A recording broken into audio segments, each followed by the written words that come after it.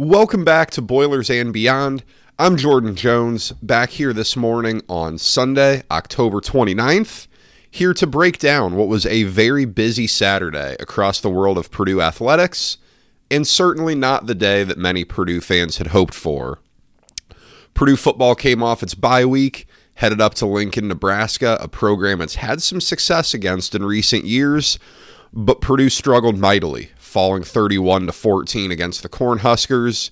Meanwhile, on the hardwood, fans saw Purdue basketball in its first official exhibition game, meaning it doesn't really count. But Purdue goes down to Arkansas, plays in a very high-level basketball game, falls 81-77. Certainly a lot of reactions to that across the internet today. Certainly plenty of thoughts on football to be had. Let's get on into it because there's a lot to talk about. If you don't already, though, be sure to follow along on Twitter at BoilersBeyond. There is a ton to talk about throughout the weeks in Purdue athletics now. We have football with a month to go. Basketball is getting going. Football recruiting with signing day coming up. The transfer portal. Lots to talk about. You're going to want to be sure you're following along at Boilers Beyond. And be sure to subscribe wherever you get your episodes. It's all gas, no breaks through the end of basketball season.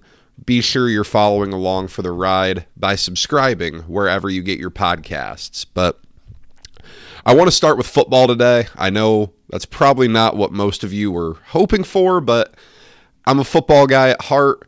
It's football season until it's not for me. And it's still football season, so let's talk about this. So Purdue comes off its bye week against a Nebraska team that is incredibly limited. Nebraska came into this game averaging well under 200 yards passing per game, really not demonstrating any ability to throw the ball on a regular basis. It's got a good defense. It can run the ball fairly effectively. But as I said, this was a game Purdue should win. In an absolute bare minimum, this is a game Purdue should have looked good in. Purdue did not win. Purdue did not look good in this game. This game was over pretty quickly. The first series of the game was an omen of how the afternoon would go for Purdue. Nebraska fumbles the opening kickoff. Purdue recovers. It gets the ball in real nice field position inside the 40. Purdue starts going backwards. There's, Hudson Card drops the ball literally on Purdue's first play. There's a holding penalty. Then Purdue sets up a 4th and 11 deep shot that gets overthrown. It didn't make a lot of sense to me, and that was really a microcosm of how the afternoon would go. Purdue comes out in the second half down 14-0, forces a fumble, gets the ball at the 13-yard line, and instead of Purdue scoring, Nebraska scores when a field goal is blocked and returned all the way for a touchdown. Purdue tacked on a couple touchdowns late. The offense got on the board. Hudson Card to Jaden Dixon-Veal on a nice play, the best offensive play of the day. Kadron Jenkins finishes a great game with a forced fumble that he scoops up and returns all the way for a touchdown. But, it didn't ignore the reality that this game was 24-0 in the third quarter and was completely over. This was not a game Purdue was really all that competitive in. There was that glimpse when it was 24-14. You thought maybe, if you're getting real optimistic, maybe Purdue's got a shot here. It didn't. Purdue onside kicks, doesn't get it. Nebraska scores to make it 31-14, and that was that. I think, look, I don't want to get too hot takey here because that's not really my MO on this show. But if you are looking for things that are really concerning about the program as a whole, under Ryan Walters in year one and just where things are headed, I thought coming off a bye week, looking like a better team would be a really good step in the right direction for that. And instead, this was probably Purdue's worst offensive effort of the season. There's a lot of talk about Graham Harrell There's a lot of talk about Hudson Card, but as a whole, this offense is a problem. Let's look at it here. Let's look at what Purdue did. Hudson Card goes 16 for 32 for 100 yards flat, a touchdown and 2 picks. 100 yards on 32 attempts. I mean, that's 3 yards per attempt. That's not good. That's not close to good enough to what Purdue needs for this offense to be successful. You saw, again, Purdue's lack of weapons at wide receiver get really showcased. Garrett Miller leads Purdue with 5 receptions for 26 yards, 38 yards for Jaden Dixon-Veal, 29 of those come on one play. Deion Burks, just 2 catches for 8 yards. This wide receiver room, and I guess as a larger point, this pass catching room, it's not enough. Garrett Miller does some nice things. He's a nice athlete, but we saw some plays that could have been made that weren't made. The wide receiver core, it is what it is. It doesn't have a whole lot of needle movers out there. The offensive line continues to be a problem. Muhammad Musa comes into this one able to play at left tackle, but he gets dinged up very early on in the game. Jalen Grant goes down at right tackle. Right guard, excuse me. He ended up coming back in the game, but Purdue's in a spot now where we'll see what Muhammad Musa's outlook is, but it's quite possible that you're going into the last month of the season without your 2 starting tackles, and your next game is against Michigan. Whether they know what play's coming or not, it's a great defense. So Purdue's offense is in a really tough spot here. The running game isn't great. Devin Mockobee, just by looking at the stat sheet, 7 carries for 42 yards. That's solid, but there's another fumble in there. That's now 7 fumbles on the season for Devin Mockobee. That's a problem. I don't know what percentage of this to put on Graham Harrell and what percentage of it to put on simply personnel, because there's certainly divided blame to go around here. Purdue's game plan for this was interesting. Purdue was going with a ton of short passes and a few deep shots here. Purdue didn't try to stretch the intermediate game at all. Against a 3-3-5, I get it. That makes some sense. But when you try to go in the short passing game and you don't have guys who are a threat to create yards after the catch, you're really limiting what you can do. And with the deep shots, they're not hitting. There was the one early on in the game when Andrew Sawinski's wide open downfield. Hudson Card underthrows it by 5 to 10 yards and it's picked off. We saw another one where he had Deion Burks. The ball's overthrown. There was another underthrow at one point. It's just not clicking. It's not clicking. And, I tweeted out that I thought it was a really interesting look to give Bennett Meredith a shot in the third quarter there when Purdue was down 21-0. I learned later that Card was in the medical tent. He got dinged up, came back in on the next series. Look, I got to be honest here. As Purdue heads to Michigan, it's not a fair game to give Bennett Meredith a bunch of run-in because Michigan is really good. But, man, I would not hate seeing more of what he can do later this season. Purdue's got to know what it has at quarterback heading into the transfer portal cycle. And it needs to know that on the day the portal opens. Or, for those of you who are a little more cynical out there, a couple days before the portal opens. Hudson Card has not been what I think folks hoped he would be. It's not that he's been horrible, because he hasn't been. That wouldn't be a fair thing to say, but he has not lived up to some of the expectations here. That much is very much true. What Bennett Meredith can do, I don't know. I don't know whether he's someone that the staff views as an eventual starter. I don't know. I'd like to see more of what he can do in games, because at this point, Purdue's playing for next season a bit. And right now, Hudson Card, 8 touchdowns to 7 picks, completing under 60% of his passes for under 215 yards per game. That ain't good enough. That's not going to cut it. Purdue needs better from its offense if it's going to compete, especially when you look at next year, when you get 4 teams added to the conference that are all very offensive-minded. That's a big problem. Again, going back to the Graham Harrell thing, I got a ton of emails, a ton of DMs about Graham Harrell here. Right now, it's not working. Whatever's going on offense is not working. The question can be asked, what does work when you are limited personnel-wise? I don't know. Purdue went all in on this quote-unquote air raid thing. And it's not an air raid. Like, that's not what Purdue is doing here. But whatever it is, it's not clicking. Purdue gave Graham Harrell a big contract. He's getting, it's like 3 years, $2.8 million guaranteed. It's like $1.9 million is left on his contract after this season. Something like that. I would be utterly shocked if Purdue paid that kind of money to fire an assistant coach. I've been wrong before, and you never know, but that would be a first for Purdue. And Purdue typically tends to be very conservative when it comes to these things. If Ryan Walters is all in on Graham Harrell, then you're going to see him come back.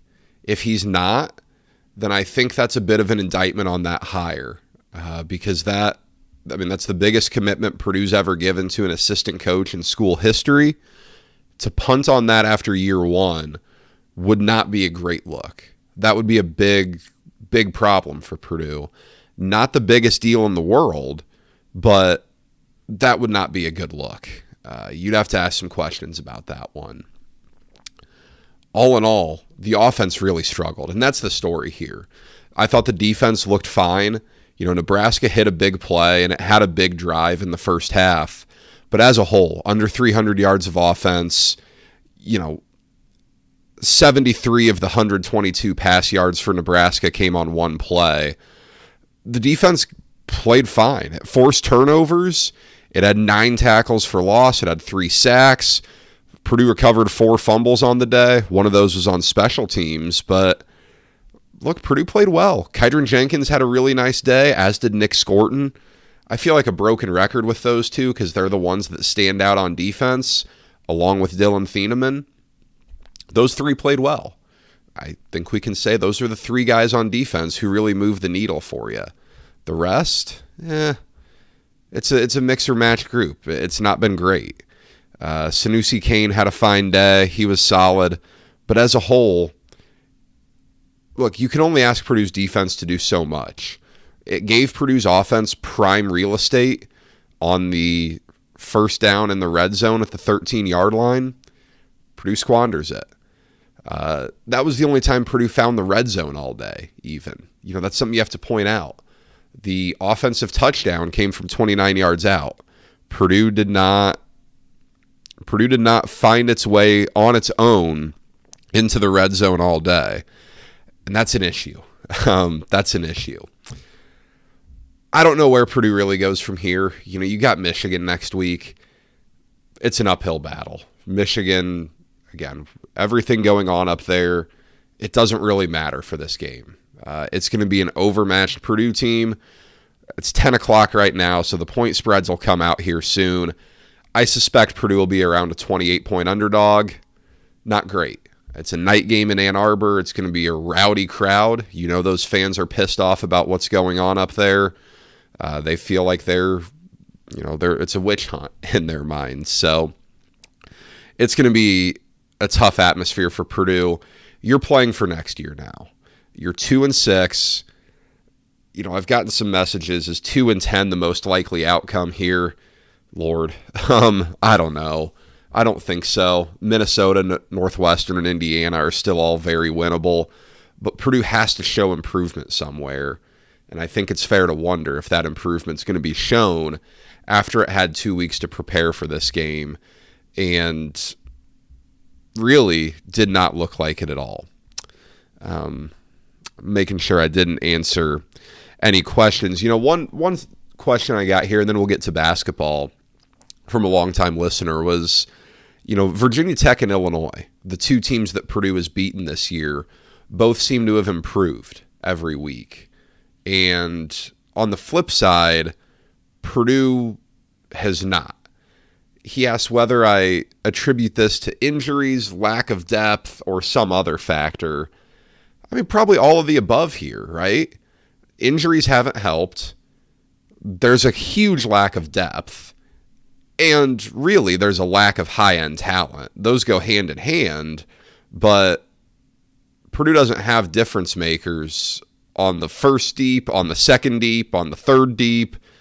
That's a problem. And some other factor, look, it looks like a first-time coaching staff right now. It looks like a very young coaching staff. That's okay. You did not hire Ryan Walters so that Purdue could be just stellar in year one. It's a long game hire. There are going to be growing pains. But right now, you're in the midst of that. You're really feeling it. So Purdue has a month to go in the season. We'll see what it can do. Again, right now, the mood that's coming out is apathy. I've seen that word a lot on Twitter, on message boards, message to me. That's dangerous. That's really, really dangerous for Purdue. You've got to try to find a way that fans are not apathetic going into next season. Because once you lose the fan base, it's done. We've seen that with Danny Hope. We've seen that with Daryl Hazel. I'd be going back way too far for my personal recollection before Joe Tiller, given that I wasn't alive. But there was a lot of apathy in the 90s before Joe Tiller got around too. Purdue has to fight that, because once apathy sets in, it's over. All right, the topic you guys have all been waiting for here. Let's talk about Purdue basketball. Obviously, Purdue goes to Arkansas for a charity exhibition on Saturday. Falls 81-77. First off, this was big time for Purdue to play this game. You know, I'm old enough to remember when exhibition games were just 2 games against, a D2, D3, NAIA, and then you roll into the regular season. Then we moved into the secret scrimmage era where teams would play, the stats would get leaked, yada yada, but you don't see the game. This was a whole different story.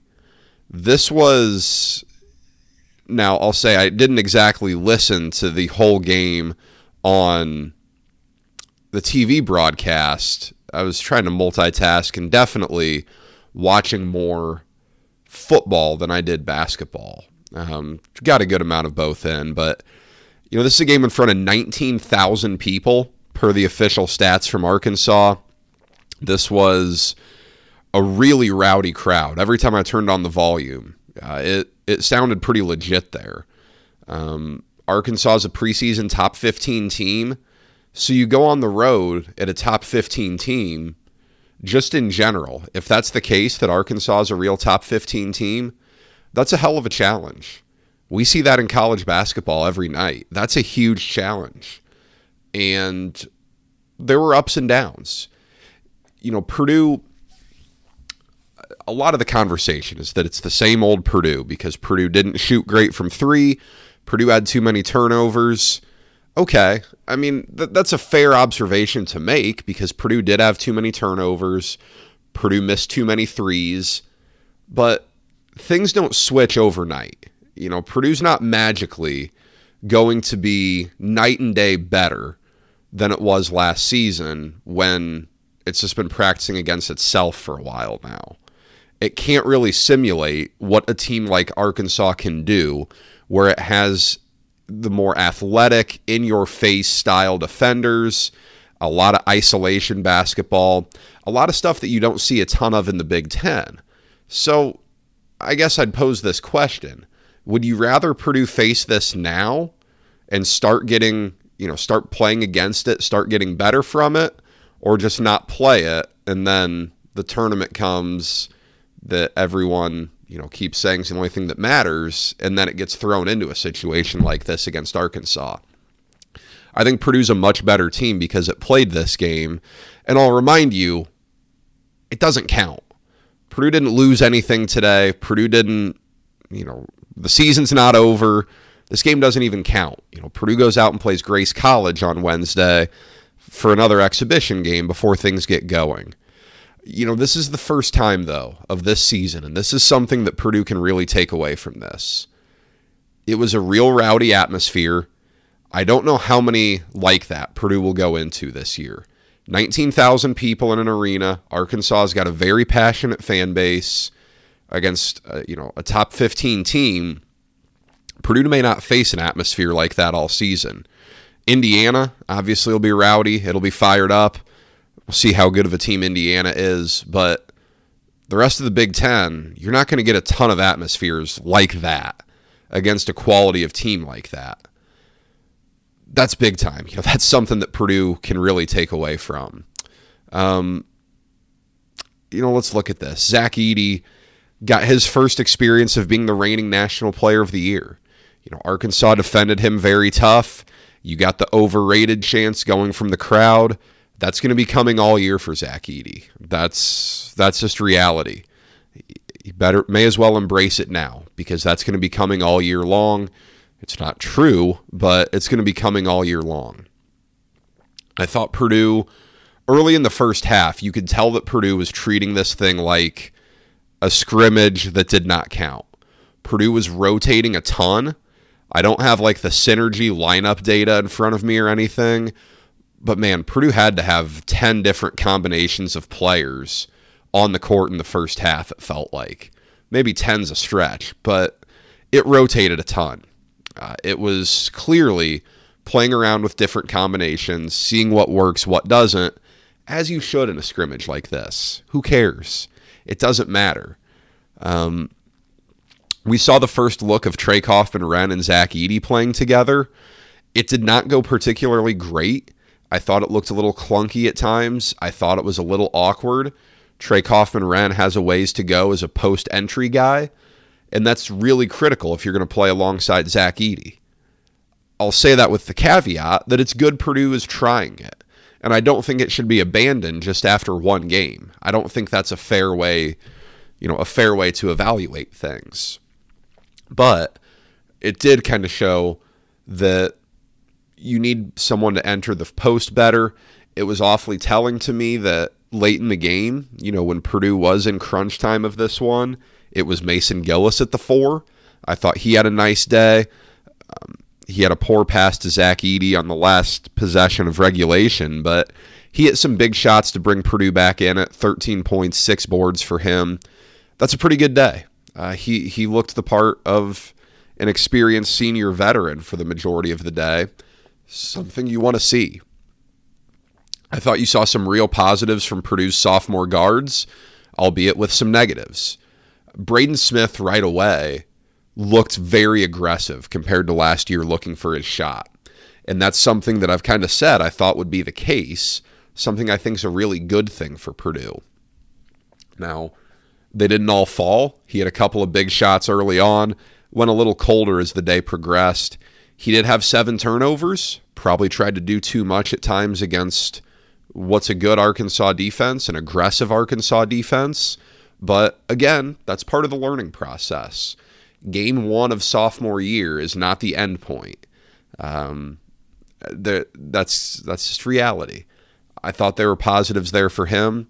And with Fletcher Loyer, he hit some really big shots in the second half when Purdue needed him to. He looked comfortable again driving to the basket, something we didn't see as much of late in the year last year when he might have been hampered by an injury. That was a good development for Purdue. Those two played solid games. Those two are going to be very critical for the success of Purdue's team this year.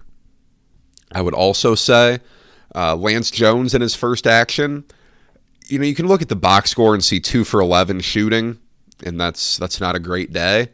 I don't know that Purdue wants him to be the guy who takes the second most shots on the team, but again, a 1-game sample size is really difficult to make judgments on. It's way too early for that. I think he looks the part of someone who can play a good role on this team. Whether it's as the third starting guard or a guy off the bench, time will tell, but I think he looks the part of a good addition. Let's see, what else here? I was a little surprised to see Brian Waddell and Miles Colvin not get more run in this game, but I think it tells you where Purdue is right now. Again, as I've said, you can only play 9 really when you get into games that matter. You can try to squeeze 10 in there. If you try to squeeze 11 in, God bless you. Purdue was really at 9 in this game. You had the starters. You had Mason Gillis, Caleb First, Cam Heide, and Ethan Morton. And then Colvin and Waddell get a few minutes early in the first half, not much else. Look, Miles Colvin's the guy that everyone wants to see. He's athletic. He has a long way to go. You saw that on defense especially. You saw a turnover where he wasn't in the right spot.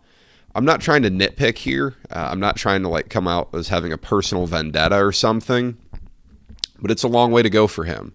It's a massive jump from the level of competition he played to playing against number 14 Arkansas on the road.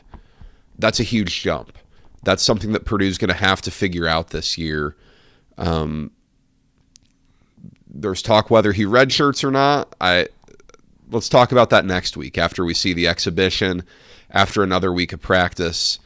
That would be one like Trey Kaufman-Renn 2 years ago that comes out of complete nowhere that no one expected. But at the end of the day, maybe it's realistic. I don't know. I do think folks may need to pump the brakes about saying that, there's no way he's at Purdue for 4 years. He has a great athletic ability. He has great talent. But projecting a guy to be an early entrant NBA draft pick, let's pump the brakes there. It's entirely possible, but let's see it happen first, because I don't know. That seems like an awfully big bridge to jump to so far. As a whole, this is going to be a season where Purdue is criticized for every negative event that takes place and receives very little praise when it does something well. That's just the reality of being preseason number 3 following an early exit in the NCAA tournament last year, when you have a fan base that's as starved for a Final Four as Purdue is. That's reality here. That's something that Purdue's going to have to deal with. Purdue got some weaknesses shown to it early on, weaknesses that probably aren't surprising, but nonetheless, in games like this, it's not always the worst thing to lose. You're able to get your weaknesses exploited. This was a game Purdue almost won. Zach Edey has a dunk that doesn't fall towards the end of regulation, and then the dude from Arkansas hits a really tough 3 over Morton and Zach Edey, and then Purdue, kind of squanders its final possession. If that doesn't happen and Purdue wins this, you're talking about an entirely different narrative where Purdue overcame some turnovers, some poor shooting, Zach Edey foul trouble, and it wins a game in a real hostile environment on the road. And it's a different narrative. It shouldn't be, because the game doesn't matter. It doesn't count. But that's reality here. And it shows how narrow the margins are in basketball sometimes. Purdue's a much better team for playing this game. This is stuff that you can't simulate in practice. This is stuff you can't simulate against Grace College. As much as I love my hometown of Warsaw, Indiana, you can't simulate this against Grace College. So a really solid foundation point for Purdue here. If this is Purdue's floor, 20 turnovers, 29% from 3, and it loses by 4 in overtime against what appears to be a pretty solid team on the road, this is going to be another good year for Purdue. This is going to be a really good team. I'm not going to be the one that's, ready to hit the panic button after an exhibition game loss. Let's just see where things go here. But it was good to have basketball back on the TV. It's going to be an exciting year. We'll be talking about it all here on this show. I don't know there's much else to say. So that's all I've got for today. Thank you for spending time with me. Please, for the midweek show, send in any questions you have, football or basketball. Let's talk about it all. Tweet it to me, @BoilersBeyond. Email it to me, boilersandbeyondpod@gmail.com. We'll preview the Michigan game. Might try to do it right after the Grace College exhibition game on Wednesday. That might be decent timing. Maybe I'll do it Tuesday. I don't know. We'll see. Send over questions to me, though. I will talk to you guys then as we move into the final month of the football season. Until then, guys, enjoy your Sunday, enjoy your week, and take care.